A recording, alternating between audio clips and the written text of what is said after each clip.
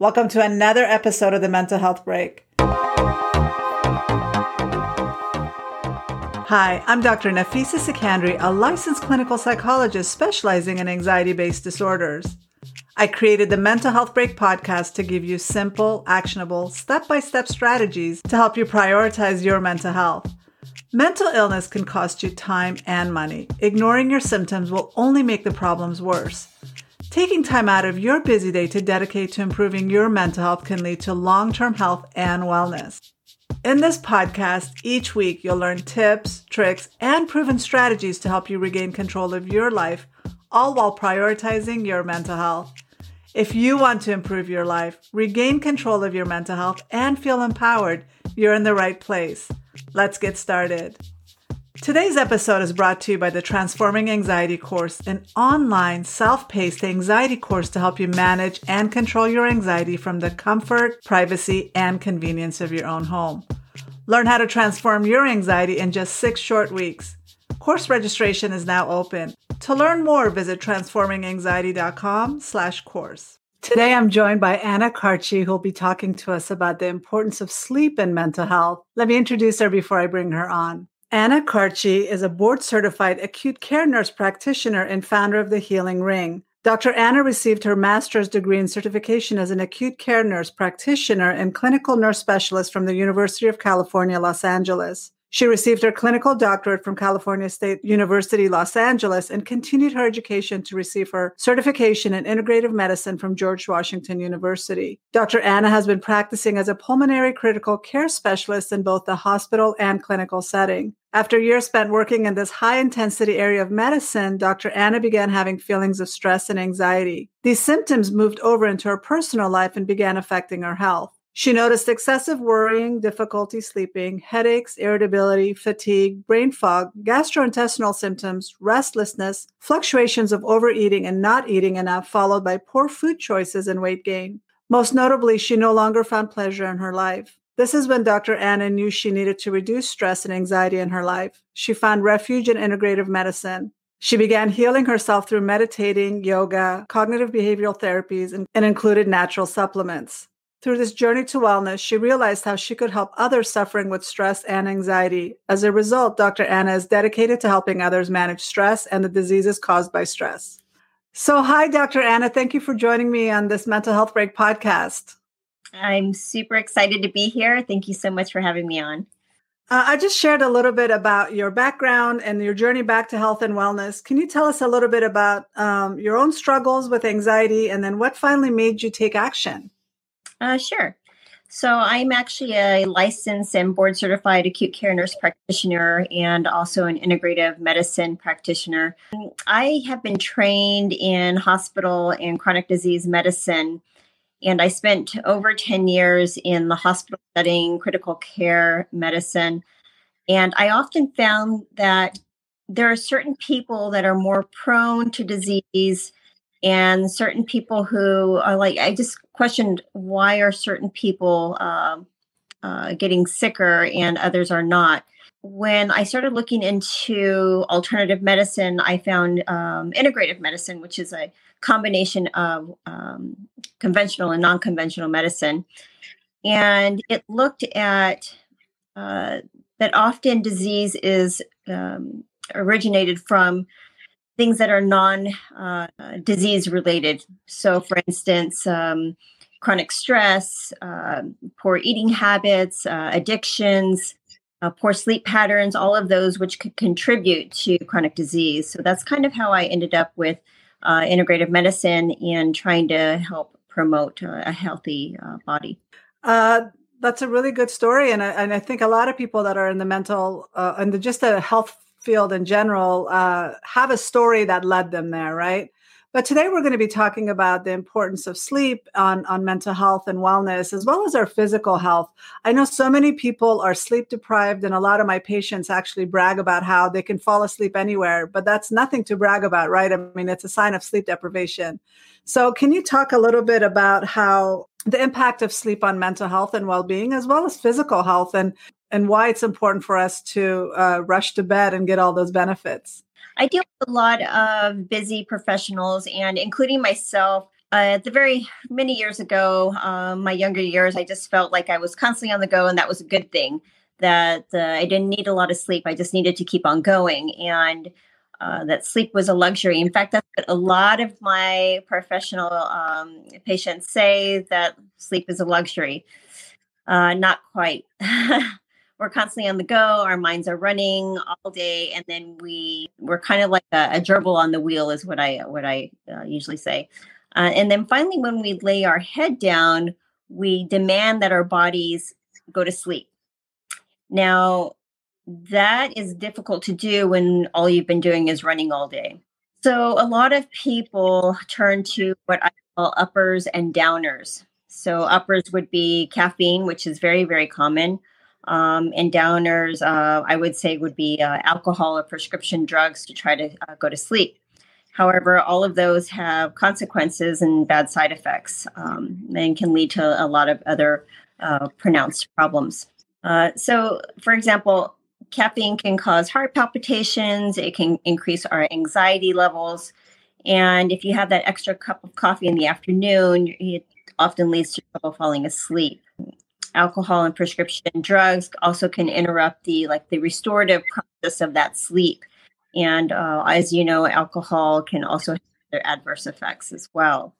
Definitely. There are so many things that can interfere with our sleep. Like you said, if we're dealing with stress or anxiety, we're carrying all that around. And the minute we lay our head down and our body's relaxing, all of that floods in, right? It all comes right at us. And then we're wondering why we're not sleeping. And a lot of people are taking sleep aids, and some of them are probably dependent on the sleep medications.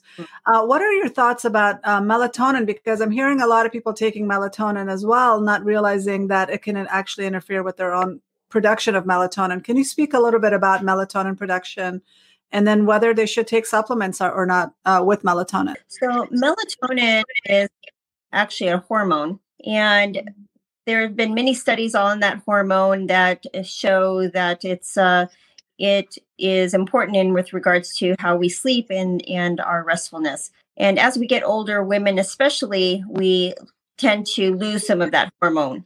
This is why usually women, it works better in women than it does in men. In any event, things like alcohol can definitely disrupt the melatonin process and can disrupt our sleep. But melatonin in general is a pretty good non-pharmaceutical medication to use to sleep. However, if you're one that tends to think a lot at night and that's what keeps you up at night, melatonin may not be the best choice for you. There's also the side effects of just increased anxiety for some people, right? And then also it should be taken short term, from what I understand about melatonin. Is that correct? Correct. Yes, definitely can increase anxiety in certain people, especially if you are one to have increased anxiety levels. I usually tell patients to try it for a few weeks, and you find that a couple of weeks, and if you find that your anxiety level is worsening, then to stop it. In addition, yes, you should not take it for more than 3 months is the maximum. And I had taken melatonin one time to reset jet lag, and I had severe, just really bad nightmares and really vivid dreams. So that's something that I think people should be aware of in case they end up having the same issue, because I've heard that that's common with melatonin. Correct. It actually brings you into the REM sleep a lot quicker, and that's where your vivid dreams come into effect. So yes, that can definitely happen. Can you talk about sleep apnea? Because that's becoming a major problem for people right now. And how does sleep apnea impact mental health? I know there is a connection. I just don't know too much about sleep apnea and the effects that it could have on our mental health. Yes. So with sleep apnea, I actually deal a lot with sleep apnea patients. I also do pulmonary.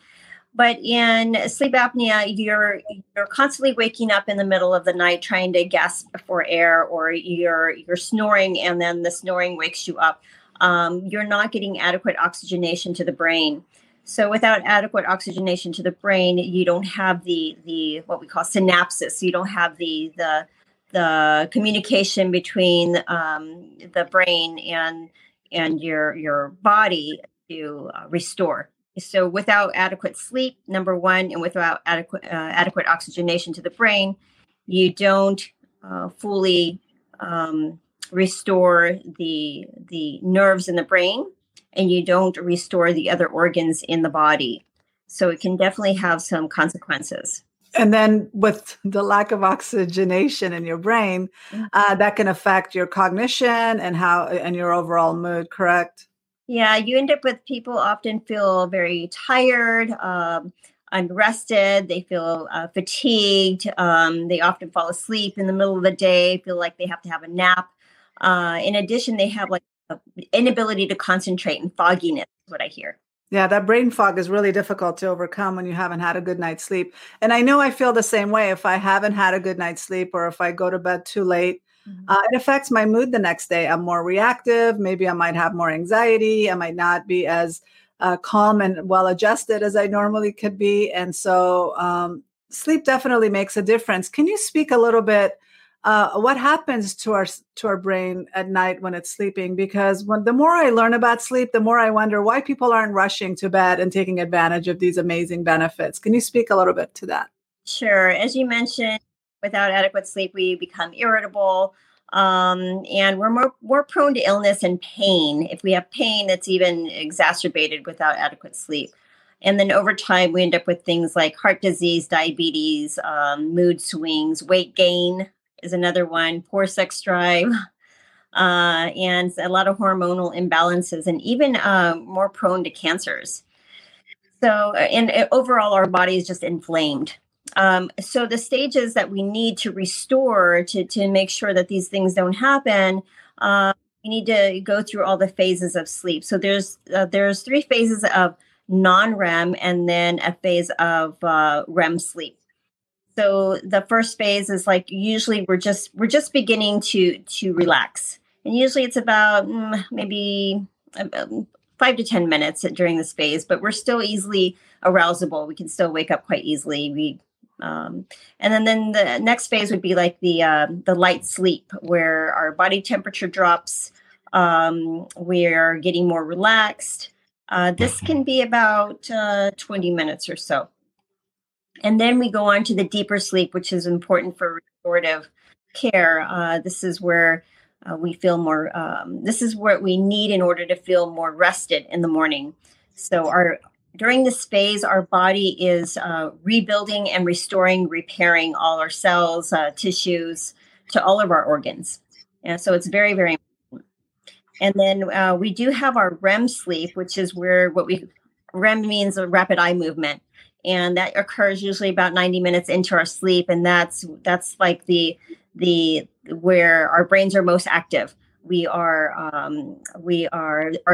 having dreams during this time. This is where our brain is trying to restore memories, and it's learning and adjusting. This is where our memories are retained during this phase. Yeah, it's like editing phase of our day, right? We are videotaping our whole day throughout the day. And then at night during the REM stage, we're consolidating those memories. We're editing what we don't need. We're taking the memories that we are keeping into long-term memory banks. So it's just so much that happens. It's incredible. And like you said, when our brain is so active in the middle of the night, it's taking up as much energy as if we're awake. So we do need to get that stage of REM sleep, but we also need that deep sleep. I've been keeping track of my sleep with sleep devices. Are you familiar with sleep devices? And what do you say about people tracking their sleep and learning more about how to improve their sleep with devices like tracking sleep? Yeah. So there's a lot of new devices out. I have a Fitbit, and there's I know there's other ones out there, but the Fitbit is the one I've been using to monitor my sleep, and it actually is helpful. It's shown for me. It's kind of helped me determine where I'm lacking. Like on certain days, if I say I have a glass of wine, and I see the difference. I definitely see the difference in my sleep when compared to the days that I don't. And you did mention the wine and the alcohol, that some people use alcohol to fall asleep. And a lot of people I can't sleep without the alcohol. But once you track your sleep, you notice that you're kind of suspended in the light level of sleep. You're not going into that deep sleep that you need.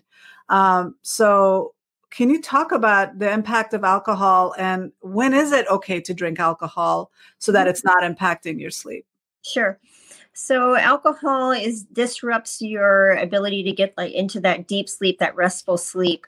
You will bypass the first couple of phases and go straight into your deep sleep. But then after the alcohol is metabolized, then you end up fully awake and obviously unrested in the morning. So my suggestion would be if you're going to have your cocktail, your glass of wine, to do it earlier than later. So maybe right after work, feel like you need to unwind and have a glass of wine. If that's what you need to do, then do it earlier than later, so that your body has time to metabolize before going to bed.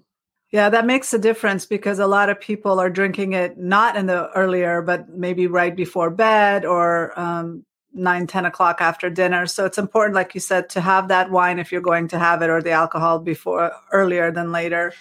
Also, have you heard of mouth taping and the benefits of mouth taping and helping you get a good night's sleep? I have heard some pros and cons with regards to that. My only concern would be those patients who do have underlying sleep apnea issues or are drinking later in the evening and could cause worsening sedation and difficulty breathing in general with poor oxygenation. So I don't advocate for that. Okay. I've tried it. I've seen the benefits of it. And I know that it creates a lot of panic when you're putting tape on your mouth. So I would say if you're going to try it, do it with the help of a doctor, and then also with caution, because initially it can be very intimidating. But although there are benefits to it for people that might have a hard time, because normally we're mouth breathers throughout the day. And then when we're sleeping at night, we're also sleeping with our mouth. And so it's not with our mouth open, and it's not, our brains aren't getting the level of oxygen that it needs. And that's what CPAP machines do, right? To kind of help us get that oxygen in our brain. Are there ways that people can improve their sleep through diet and nutrition? Do you actually help people with that? Yes, I do. Actually, that's truly love to do, is give people alternative things to do that are not for prescription based. Chamomile tea, like things, the rituals are very important. So in the evenings, maybe some chamomile tea, some warm milk. I heard banana smoothies are really good before bed because of all the ingredients that they have in them. But also, it's very important to set a regular schedule. For instance, whatever time you go to bed, make sure that it's the same time every night, and the time you wake up, make sure it's the same time every morning, even on your days off. So it's the other thing that's extremely important. And actually the time span that I recommend is between 9, which has been shown 9 p.m. to 8 a.m., somewhere in there, to get your 8 hours of sleep. So what's recommended right now, it depends on the age, but usually about 7 to 8 hours of sleep a night is recommended for adults, 9 at the most. So a couple of things you could do. First of all, make your bedroom more of a space that's comfortable. Take the lights off, close the shades, make it dark, decrease the noise in the room. Sometimes white noise, some people like that, which is fine. But eliminate noise if possible. Shut off your electronic devices. Turn off your phone. Very important. Don't engage in any sort of bright light or how we are on our phones right before going to bed or in bed, which is a bad idea. That bright light is actually disrupting your sleep early as soon as you go to sleep. And it keeps your brain racing. It doesn't allow it to prepare for bed. So recommendation is no watching TV, eating in your bedroom. The bedroom should be simply for sleep and sex. It should be a safe haven that you can go, a peaceful place that you can go to, right? Exactly. So make prepare your bed. Actually, I think it's important that you prepare your bed for sleep. Your brain is like preparing itself. I think if you come up with a ritual within an hour before going to bed, your body has time then to adjust. Like, this is okay. Now it's time to sleep. This is what my body's going to do right now. Definitely. That's so important because the rituals make a difference. But a lot of people are as long as I'm getting 8 hours of sleep, it doesn't matter what time I'm going to bed. But it's so important to go to bed earlier and take advantage of that deep sleep, because that only happens between 10 and 2 in the morning. I mean, I've been tracking my sleep. Very rarely do I get deep sleep after 2 a.m. Mm-hmm. Can you speak a little bit about that? Because there are people that are, well, as long as I'm getting the 8 hours, I can go to bed at 4 in the morning and then get up at 2 in the afternoon or whatever. But that's not how it works, right? No, there's a lot of research that's been done since the beginning of time. Our bodies are wired to be more active. Our brains are more active at certain times of the day, and our brains are programmed to shut down at a certain time of the day. And this means that's why these hours of 9 p.m. to 8 a.m. has been the standard, because all the research has shown that this is when we are wired to do so. Usually around 4 a.m., our brains are already starting to wake up.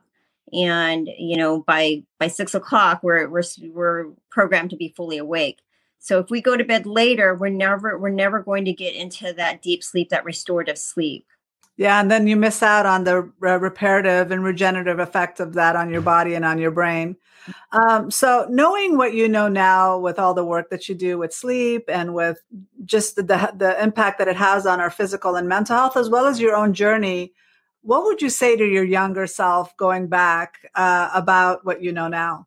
Oh, wow. It's interesting because even as teenagers require more sleep than the adult or the older adult. And I remember when I was a teenager, even in my early 20s, you're constantly, during college, it's just, you want to be on the go, you want to do more, and you want to go out with friends and do things. And you don't get that restorative sleep. Your body takes a toll. And over time, as with anything, chronic, sleep deprivation will take a toll out on and create some issues in your body. And I think that's actually what created my anxiety as I got older. So if I were to go back, I would maintain my sleep pattern and make sure that I kept it as much as possible, and to reduce that anxiety level that I got as I was older. I think I would have done the same as a teenager and young adult, because especially when you're college, a lot of students study, cram for exams and study all night long. And then they think they can take the exam the next day and their brain's going to function at the same level, right? Mm-hmm. I was actually very proud of this one student I met. He's a dental student, and he's like, no, my sleep is very important to me. I go to bed at 10 and I wake up early and I study for my exams. And it's like, that's how it should be, because your brain is much more productive when you get that good night's rest. Right, exactly. So thank you for joining me and having this conversation with me about sleep. It is so important to, I think, for us to focus and prioritize our sleep because of all the benefits it has. I know that there are people in the past that, like you said, they think that sleep is a luxury. And I think it was Thomas Edison that said that we will eventually give up sleep because it's something we're not going to need, with the invention of light and electricity, but we definitely still need to sleep, and we need to keep having this conversation. So thank you for being here. How can people find you? Are you on social media? Do you have a website that people can go to? Yes, thanks for asking. Yes, I do have. I am on social media. I do have a website. My website is called thehealingringla.com. The Healing Ring, HEALINGRING.LA.com. Well, thank you. I will make sure to include all that in the show notes. So again, thank you for taking the time and being here and joining me and having this conversation. Great. Thank you for having me. If you haven't already, you can show support for the Mental Health Break podcast by subscribing wherever you're tuning in from today. We have some great interviews lined up, and you don't want to miss a single episode. Subscribe today so you get notified when new episodes drop. I can't wait to see you here next week. Same time, same place. Bye for now.